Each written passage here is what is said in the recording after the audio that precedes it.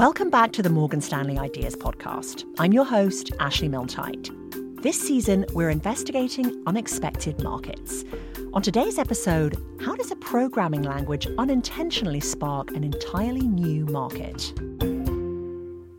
We're standing in the middle of the street here, and we're looking around at the tall buildings, and the brownstones are beautifully laid out. The streets are rather pristine at this point, which, of course, is not exactly how Harlem looked at that time in history. This is Brian Carter. He's an associate professor at the University of Arizona and the director of the university's Center for Digital Humanities. He's giving us a tour of Harlem in the 1920s. But instead of hopping in the DeLorean, we're looking at virtual Harlem. It's a virtual replica of Harlem, New York, as it was in the jazz age of the 1920s. We're sitting in our studio while simultaneously moving through a completely different world. One where iconic Harlem staples like Small's Paradise, the Apollo Theater, and the Cotton Club are still standing. So as we enter the Cotton Club, we go through these gold-plated doors, and we enter a velvet room that's red and dark, and it's atmospheric. We are looking at virtual Harlem as a 2D image on a computer screen, but it was originally designed to be experienced with 3D glasses in a cave environment. That's basically a small room with images projected on all four walls. There are tables scattered around the room in various locations. Some of the patrons are facing us. Virtual Harlem was one of the first virtual reality environments. It was created in the 1990s, back when Brian had only heard of virtual reality in sci-fi novels. But he had no idea how it actually worked. And it has a keen sense of being in a foreign place. He was teaching African-American literature at the University of Missouri, and he heard a call for proposals for projects that would allow teachers to transform their lessons with a brand new technology called virtual reality. Brian proposed a virtual world that would immerse students in the Harlem Renaissance. His proposal was accepted, and virtual Harlem was born. See, when you think about the Harlem Renaissance, it's mostly taught as a literary movement. But there were so many other things going on during that time, all inspired by the vibrancy of a city like New York, which really gives us a sense of why it's so important to be able to visualize this place. Before virtual reality, Brian's students couldn't picture the rows of giant buildings described in the literature, and they weren't all that interested in stories so far removed from the present. Virtual Harlem changed all of that. His students were no longer just imagining the past, they were walking down its streets. This was, I believed, the wave of the future. What I didn't know was that the technology would evolve as quickly as it has, and that digital humanities would become a part of the agendas of almost every research institution in the world. Virtual reality hasn't just spread to every research institution in the world, it's spread everywhere. From video games to military training, from education to healthcare, virtual reality is popping up in nearly every field. And now it's becoming a multi-billion-dollar industry. Even though the ways we use VR are new, the technology behind it is not. At the base of virtual Harlem and most virtual worlds today is a coding language from the 70s. It's called C++, and it was intended to do all sorts of things, but creating virtual worlds was not one of them. Today's unexpected market? Virtual reality. How did a programming language help virtual reality grow from a crazy idea to a revolutionary new wave across industries? And what will the real world of the future look like with a virtual skin? To understand the future, we need to step back into the past. Before VR and the technology that enabled it, the world looked pretty different. Let's start with the computers. They tended to fill a room. And a computer that filled a room is about 1,000th of the speed of a Raspberry Pi. And at the time, people still thought bell-bottoms trousers were fancy. This is Bjarne Stroustrup, Managing Director in the Technology Division of Morgan Stanley in New York. In 1979, Bjarne wrote C++.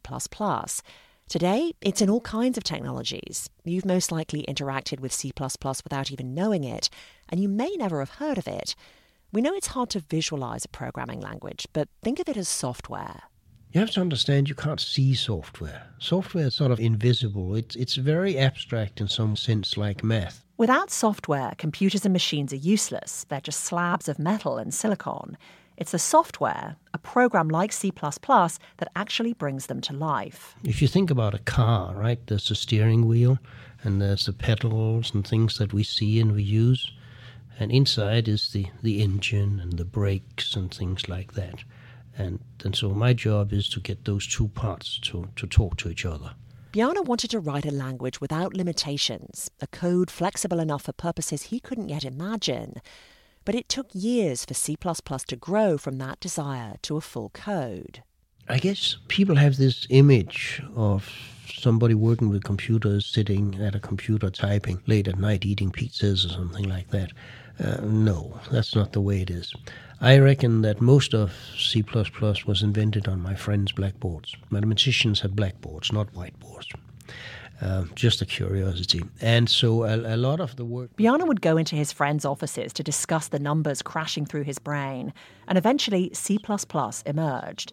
Bjarne then took his new language to conferences, explained how useful it could be to programmers around the world, and before he knew it, people were using it. It just spread.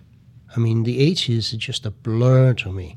I implemented the language, meaning you write a compiler that translates the language into machine code, and I wrote some of the libraries, I wrote the textbook, I was the help desk. It took me quite a long time to realize that something was going on because I was too busy doing it. Unless you manage to live your life free of all technology, you probably interact with C++ every day. Internet browsers, they're written in C++. If you watch a movie with animation, that's thanks to C++ too. It's the backbone of the gaming industry and the financial industry. You might not have a robot or a self-driving car, but C++ is way ahead of you. It's already part of autonomous driving and artificial intelligence. You've got it on Mars, you've got it in space, you've got it down under the sea, so it's in quite a few places. It just turned out to be useful. Saying C++ is useful is like saying oxygen is helpful. If you're going to live in the digital age, it's no longer just useful, it's inescapable.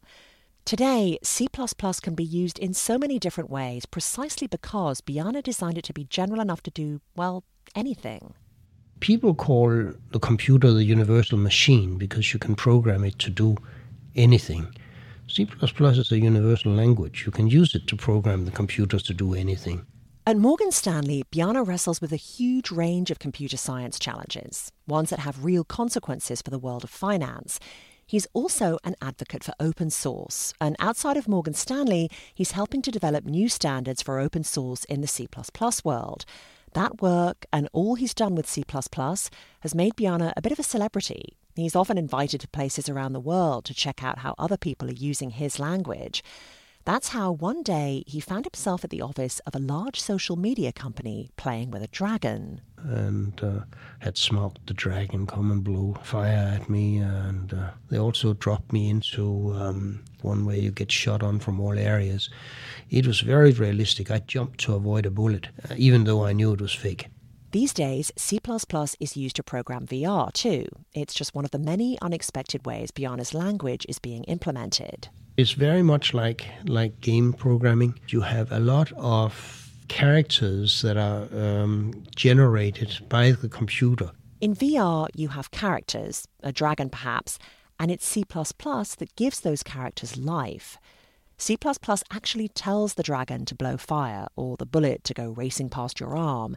It's what makes that world in the computer feel real. I mean, of course, there's nobody in there. There's no dragon, there's no dwarfs, there's no flying cars, but you see them and you hear them. At the end of the day, a lot of consumers want that kind of escape. That's why we go to gaming. That's why we go to movies and watch TV. This is Alexis Macklin. You kind of forget about that screen in front of you and you're getting completely immersed. Well, VR is the next level of that. You're really putting yourself in that environment. Alexis is an analyst with Greenlight Insights. Greenlight Insights is a market research firm focused solely on virtual and augmented reality. She's the person who has looked at the numbers and can confirm that virtual reality is indeed very popular. For the global revenue, what we're seeing by the end of this year is about a $14 billion industry. That's a combination of virtual reality investments from big companies and all those individual VR headsets your friends have bought to play VR games at home. $14 billion is already more than double the global revenue of last year, and that number is expected to get a lot bigger.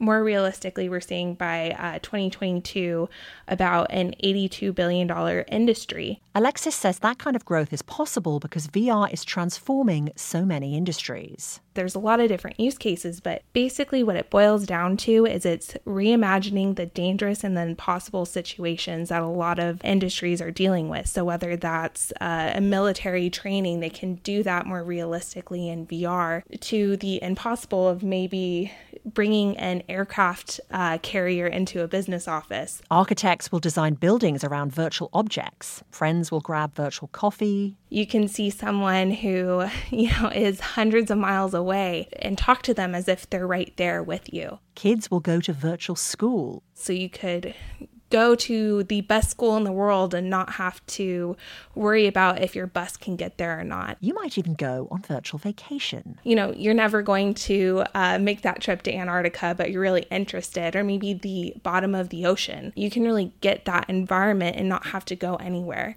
The sky's the limit in terms of what's possible. This all might still sound like an impossible future, something out of another sci-fi story like Ready Player One.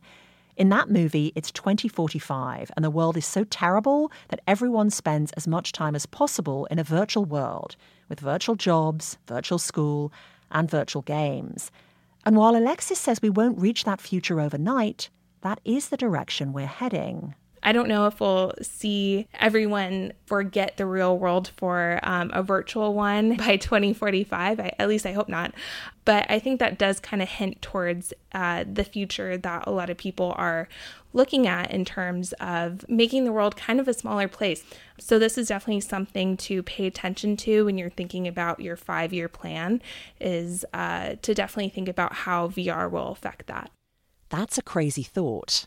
What started as numbers on blackboards and impossible dreams in science fiction will one day be the new normal.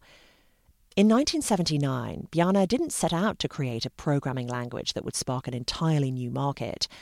But like C++, VR has grown from a curiosity to an inescapable industry. As the technology for VR evolves, Virtual Harlem has too. It's being developed for VR headsets, and the world is becoming more interactive. The stage at the Cotton Club will one day feature dances by virtual characters copying movements of Brian's real-life students. And eventually, Virtual Harlem will once again be populated by real people like you and me, or at least virtual versions of you and me, who can explore the neighborhood together and even sit side by side to watch a show. Brian is excited about the future and all that VR can still do for his teaching, but nothing will ever be as exciting as the very first time his students interacted with Virtual Harlem. Their first virtual world.